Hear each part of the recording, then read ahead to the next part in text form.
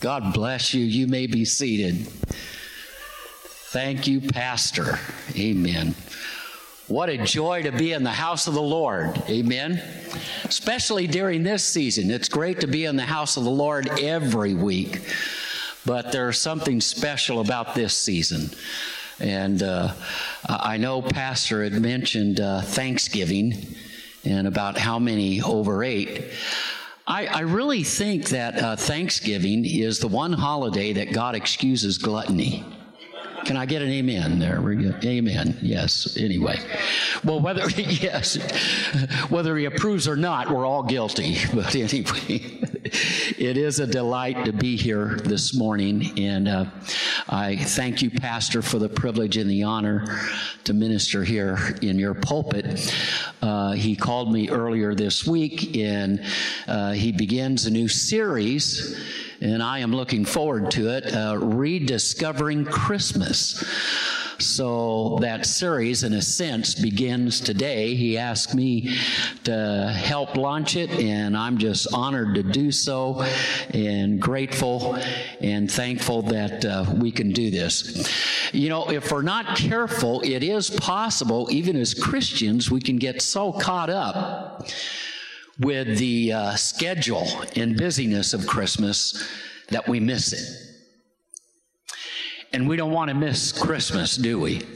Especially as Christians. Now, of course, some of us will be a little more forced not to miss Christmas during this season. But nonetheless, we are thankful, amen, that God has come. Yes. Amen? Yes. God has come. Yes. And we are thankful for that. I appreciate what Pastor said. Victory has already been won. Yes. Which also means this. Our arch enemy is already defeated. Yes. Yes, there is spiritual warfare. Yes, we do fight. But how many knows when the fight is fixed, it's a good fight? And I'm here to tell you this morning, the fight is fixed. Glory. God told Joshua before he went into Canaan's land, he said, everywhere that your foot steps, I've given you the land. The land was already given to Israel, a done deal. God promised it to them. But the land was inhabited by 7. Now, don't start counting time yet. This isn't part of the message. I'll let you know when to start docking time. But nonetheless, he said, wherever your foot treads, I've given you the land. Victory was already assured.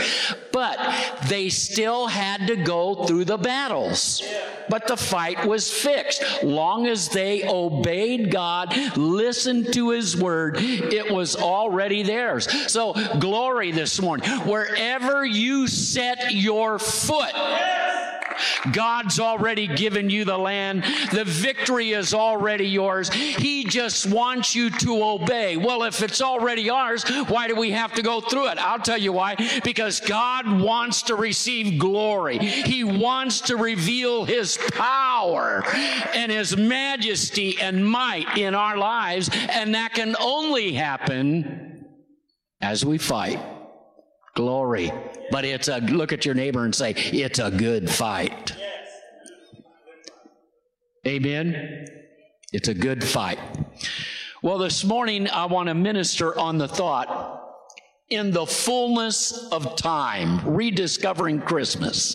And I love that the pastor's doing this. Galatians chapter 4, verse 4 reads, but when the fullness of time had come, God sent forth His Son, born of a woman, born under the law. Now, we will come back to that verse in just a few minutes, but I want us to look also at Isaiah chapter 53, verse 1 and the first part of verse 2. It reads, who has believed our report? And to whom has the arm of the Lord been revealed?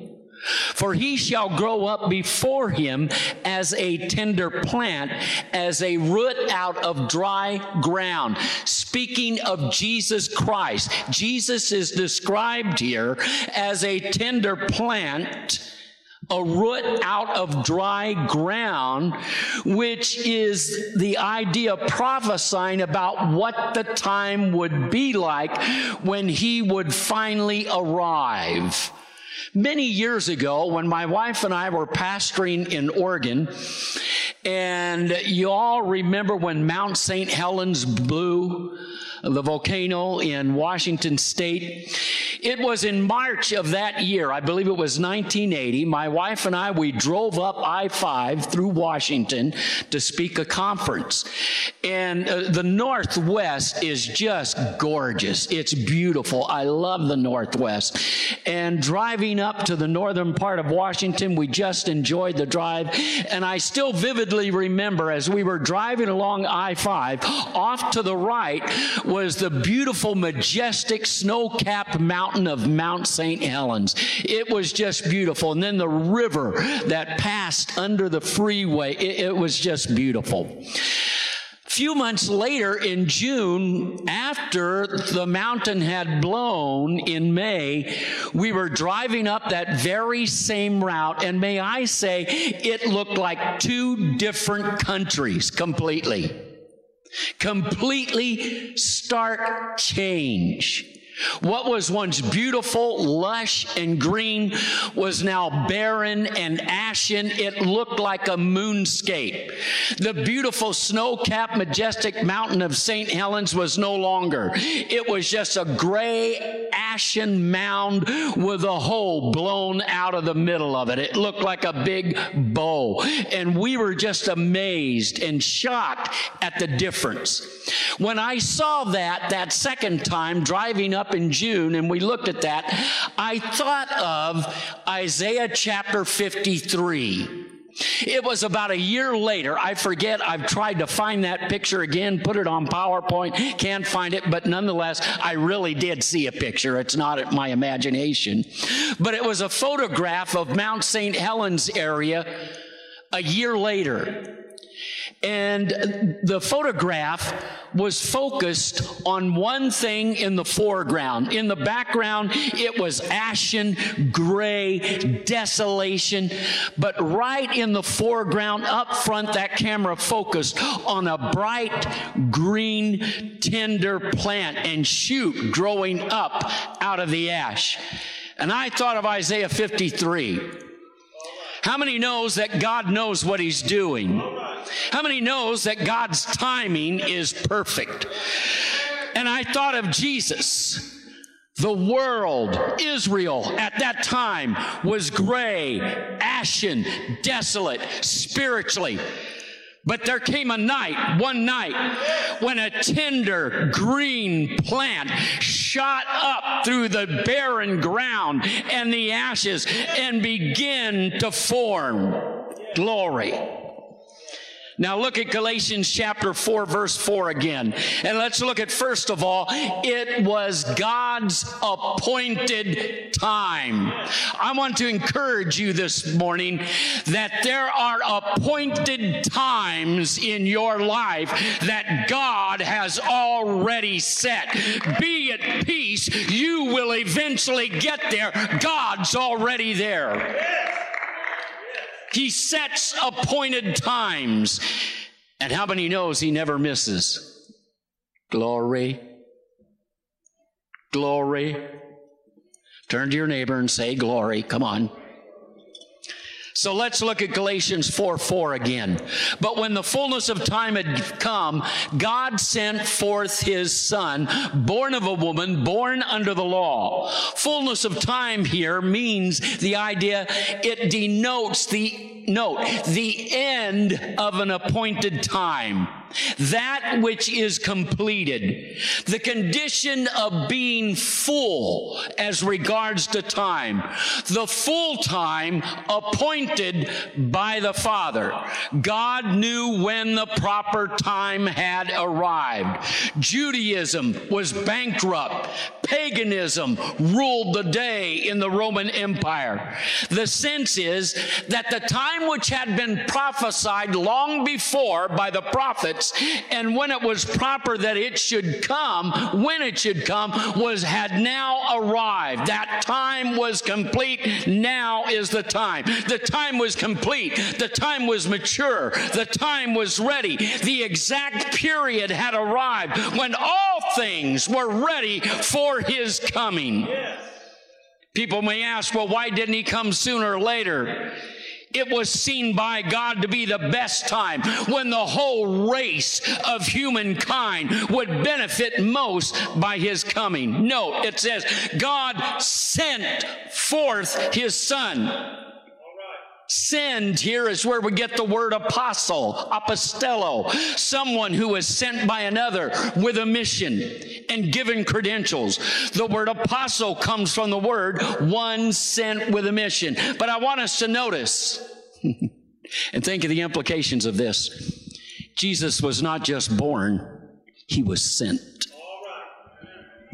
Jesus was not just born, he was sent. How many knows he was sent with a mission? Glory. Jesus, the Son of God, was sent out from the presence of God into the world. He was sent out not as an angel, but is commissioned, came, catch this, as one of the three persons of the Godhead. No less deity is understood here. R.C.H. Lenski, he said this in his commentary. He did not cease to be the Son of God when he became man. He did not drop his deity, which is an impossible thought. He remained what he was and added what he did not have, namely a human nature. Derived out of a woman, a human mother, he became God-man. Now, the fact that God sends him implies that Jesus existed before Bethlehem. Glory. Read John 1 through 3 again for the first time, and you'll see that. The earth stage was set for the greatest event in all of human history, the incarnation of the Son of God. So, secondly, the world stage was set. Now, let me bore you a little bit with a little bit of history, but it really sets the stage to illustrate the fact in the fullness of time. Glory. Aren't you thankful God knows what he's doing? Amen. First of all, the light in Israel had gone out. It was the moment in time that God ordained for the coming Messiah. The Mosaic Law had already done its educational work. It demonstrated to the world that the most highly favored nation on the planet, Israel, in spite of all God's blessings, in spite of all God's mercy, now totally depraved, spiritually dead in the water. The nation of Israel was also under the oppressive heel of the Roman Empire. The nation of Israel had not heard from God in over 400 years. They were numb and forlorn in spirit. Keep in mind that tender plant. Friend, let me tell you, pandemic or no pandemic, no matter how desolate and devastating times may be, there is a God. He is still in control and remains on his throne. Nothing surprises him. Nothing catches him off guard. He is sovereign God. Glory. I may dance like Pastor did last week. Glory. Loved it. But I'm a little older. I may need help getting back down. Israel was a spiritual wasteland, a land in darkness into which the light of God was about to invade. Glory. Jesus' name wasn't so much written in history, it was plowed into history. So that was Israel. The light in Israel had gone out. The Roman Greco world, secondly, the Roman Greco world unwittingly prepared the way for his coming. Much of the world was under the eagle of imperial Rome. Now listen to this. This tied nations, tongues, and people groups together. The Roman Empire had maintained what is known as the Pax Romana, the peace. Roman roads made travel easier, brought nations closer together, and made it that much easier for the gospel to spread across the empire. Rome had conquered the world politically, but much earlier, Greece had conquered the world under Alexander the Great culturally. Greek was the universal language, much like English is today. In fact, New Testament personalities, most of them were bilingual. They not only spoke their local dialect, but they were well versed in the language of Greek as well. All of this contributed to the impact of Christ's birth and therefore the subsequent spread of the gospel. Rome supplied the highways, the waterways. The Greeks had supplied the common language for the proliferation of the gospel of Jesus Christ, so that within 300 years, the gospel conquered the Roman Empire. Glory! Think of it. Are you with me here this morning? From a lowly manger in a lowly village, one night led from a manger eventually to the four corners of imperial Rome. Glory. Isaac Williams, I love what he wrote about the night of Christ's birth. He said this: the unfathomable depths of the divine counsels were moved. The foundations of the great deep were broken up.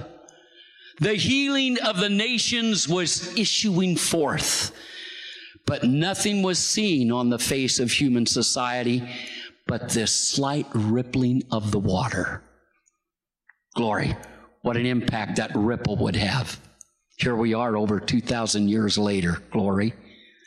John chapter 1 verse 9. Thirdly, the entrance of the light into a darkened world. John 1:9 says, that was the true light, which gives light to every man in the world.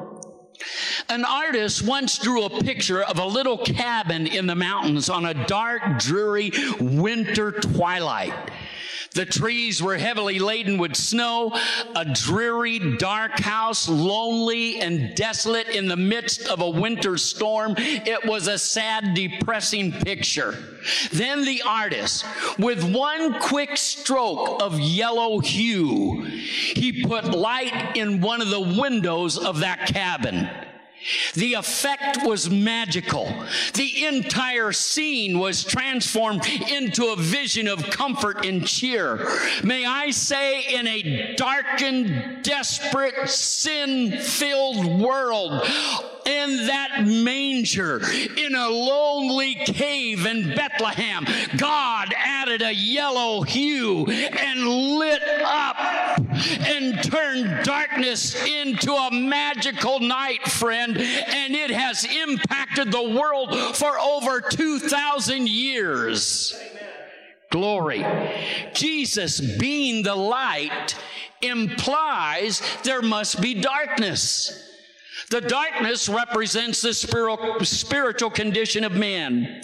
The darkness is sin. The darkness is ignorance of God. The darkness is ignorance of God and His ways and His truth. The darkness are those who are blinded to God's truth, and not only that, refuse to see God's truth. The fact that this light, think of this, the fact that this light had to be announced to Israel is tragic. Why? Israel had the light. They had God's oracles. They were entrusted with His laws. They had the prophecies of the great prophets, and they still remained in darkness. May I say, so we are today in a country and a nation. I don't care what the left is saying. We were founded on biblical principles. We were founded on God's Word. Our fathers believed that the Word of God was the fulcrum of our life and culture. And we have turned Him out. We have turned our backs. We have dismissed God and proclaimed, we don't need you anymore. We are now enlightened. Nothing like being fools in the sense that those who claim to have the light are completely blind. That's what Jesus accused the Pharisees of. He said, in fact, that you don't admit that you're blind tells me you remain in your blindness and darkness. That's the world Jesus came into. And it's not much different today. So we today are surrounded by the light of God's truth, but we choose to remain in darkness. Why? Jesus nailed it when He said, men's deeds are evil, so they choose to remain in darkness, and they despise the light, and they know it. So Jesus being the light implies a darkness. But secondly, not only that, Jesus being the light means He invades the darkness. It wasn't a birth as much as an invasion. All right.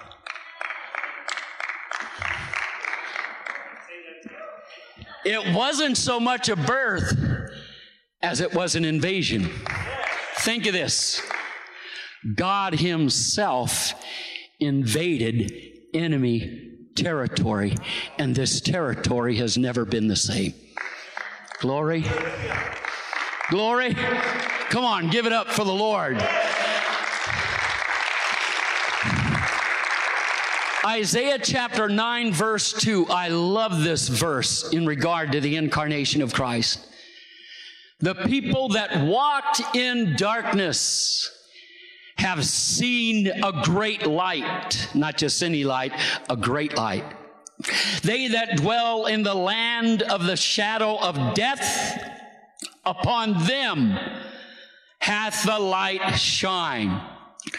Jesus not only provided light for all mankind, He is the way of salvation. Glory. I read from Isaiah 53 a while ago, to whom is the arm of the Lord revealed? Have you ever heard the phrase, well, I'm going to roll up my sleeves and tackle this? You get the idea of it? When I was teaching at Messenger College all those years, there were times, boy, that, I had so many things to prepare and study and get ready. And then I was also going to grad school and working on my degree. And there were times I just got in my office and, man, just shut the door and let others know, right now I don't want to be disturbed. And first thing I'd do, Pastor Brandon, I'd get behind my desk, roll my sleeves up. Whenever I rolled my sleeves up, man, it's getting serious. I'm going to attack this. You know what I think of when I read Isaiah 52, 53? I think of God rolling up His sleeves and tackling the greatest, most wonderful project in all of history, the salvation of mankind. And Jesus is the center of that project. Aren't you thankful God rolled up His sleeves? His greatest work. His greatest work. So, Jesus is the only true light provided for all mankind. He is the way of salvation. He was the truth of God embodied in the flesh. As that baby entered the world, on a cold winter's evening, so even now the Savior continues to enter the worlds of people's darkness and brings eternal light and transforms their lives. May I say, the birth of Jesus is still continuing today. What does it mean? It means we must be born again, is what he told Nicodemus. A birth takes place. We identify with our Savior. And last of all, I want you to notice, not only Jesus being the light implies darkness, Jesus being the light invades darkness. Jesus calls us the light of the world. Think of that. You and I are now that light. Let me say that again. You and I are now that light. If our darkened world is ever going to see the light of God, it's going to emanate from you. It's going to emanate from me. That's quite a challenge, but it's a worthy challenge. Now note, we do not have this light inherent in us. We reflect the true light of Jesus Christ. We can't shine on our own.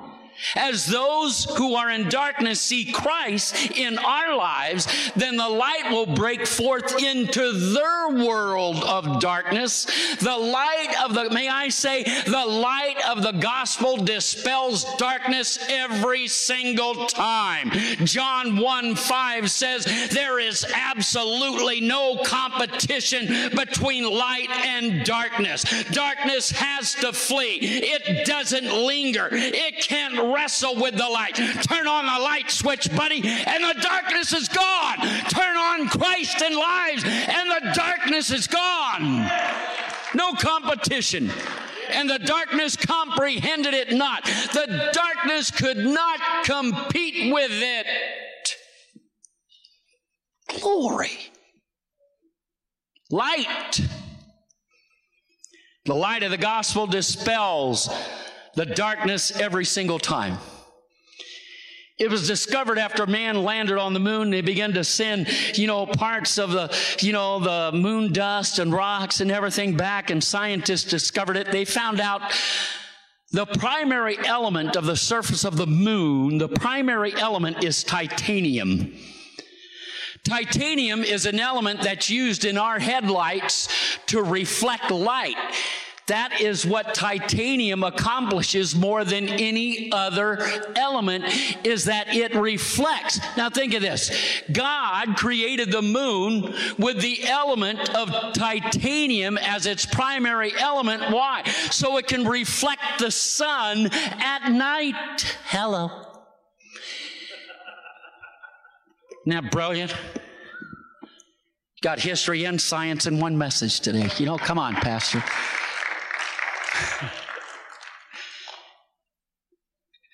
Wow.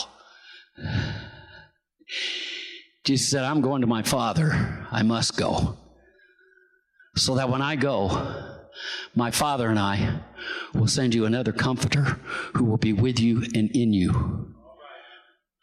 In other words, I'm going to the Father, and we're sending you the Holy Ghost, the titanium of the throne of God, to be in you, so that you might reflect the glory of Jesus Christ. It's not my glory. It's not your glory. It's not the glory of Christ Point. It is His glory. It is His light. We simply reflect. Amen. Glory. So, in closing this morning, let me just say a few things here. The greatest miracle in human history was not the resurrection of Jesus Christ. People had been raised from the dead in the Old Testament. People were raised from the dead throughout history.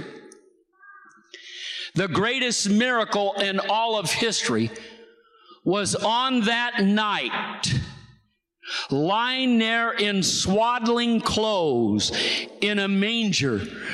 Hear me, think of this, comprehend this if you can. That newborn child lying there in that manger wrapped in swaddling clothes was God Himself. That's the greatest miracle in all of history. Yes, we need to rediscover Christmas. Some time ago, I came across this little illustration. And as far as our attitudes toward Christmas, according to legend, Satan and his demonic hordes were having a Christmas party. If you can imagine that. As the demonic guests were departing, one grinned and said to Satan, "Merry Christmas, Your Majesty." At that, Satan replied with a growl, "Yes, keep it merry, because if they ever get serious about it, we'll all be in trouble." We'll get serious about it. The birth of this baby. It is the coming of God. It is the intervention and invasion of God's presence among men. Glory. No. We do not worship a child. We are all that God would come in this humble fashion. We are impressed with the wonder of His human experience. We are amazed at His teaching, for never a man spake like this. We are overwhelmed at His powerful and dynamic ministry. We are deeply moved at His torturous and humiliating death. And we are exultant at His resurrection. We do not worship a child. We worship God who identified with us and literally brought God to us. Our response doesn't stop, hear me, with being awed, impressed, amazed, overwhelmed, deeply moved, and exultant. It must produce in us the incarnational ministry of Jesus Christ, which means we bring God's light to a dying and darkened world. Glory. So I finally leave you with the words of the Apostle Paul in Philippians chapter 2, verses 14 through 16. I want to read the Message Bible in this. Listen closely to this. Do all things without complaining and disputing. There's a great way to shine your light. Well, I'll tell you what, if he just, I don't have to, he shouldn't have. Great light, isn't it? Do all things without complaining and disputing, hear this, that you may become blameless and harmless. Children of God without fault in the midst of a crooked, polluted, and perverse generation, among whom you shine as lights in this world. Glory. I encourage you then, as we move into this Christmas season and as our shepherd is directing us in this vein of rediscovering Christmas, may we understand that in rediscovering Christmas, it is our duty not only to appreciate and thank God for His coming, but it's our time to shine. Jesus has already come. The light has already come, and He has shined. Now it's our turn to shine for Jesus. Let the world know. Glory. Stand with me this morning. Hallelujah. Hallelujah. Heavenly Father, there are no words to describe and thank You for this holy and wonderful invasion. Our world has never been the same, and of course our lives have never been the same since we've invited you in. But Lord, today, in 2020, a year that has certainly had its challenges, Lord, devastating for many, confusing for others, fearful for others. Yet, Lord, as your children, we remain in the light. And God, even in the midst of all this, you have not revoked from us your mission. We are on the mission of God, the Missio Dei. And Lord, I pray, Lord, that as we move through this season and the days and the weeks to come, though we don't know what lies ahead, we take great comfort and peace in knowing you do. And so, Lord, we experience your peace. And I pray, God, that every light here will shine to its brightest. Yes, Lord, even when we are going through difficult, challenging times, that's especially when others see that our light continues to shine, will make impact. If you're here this morning and you have not yet surrendered your heart and life to Jesus Christ, our Savior and Redeemer, the fact that you are here this morning is not a coincidence. The fact that you are here this morning is designed by God. That means God has already taken the first step. You can't save yourself. It's got to be an act of God. Salvation is an act of God on behalf of man, not an act of man on behalf of God. And if you're here this morning, I ask all of you to just kind of bow your heads, close your eyes. If you're here this morning and you would like to surrender to the light, surrender your life to Jesus Christ as Savior and Lord, if you would do so by your uplifted hand and say, yes, I want to know Jesus. I sense it's time for me to surrender and turn over my life to Him. Only He can fix my life. And you're right. Are you here? I want you to lift your hand and let us know. We certainly want to take time before we depart to give you an opportunity to come to know Christ, the reason for the season. Are you here?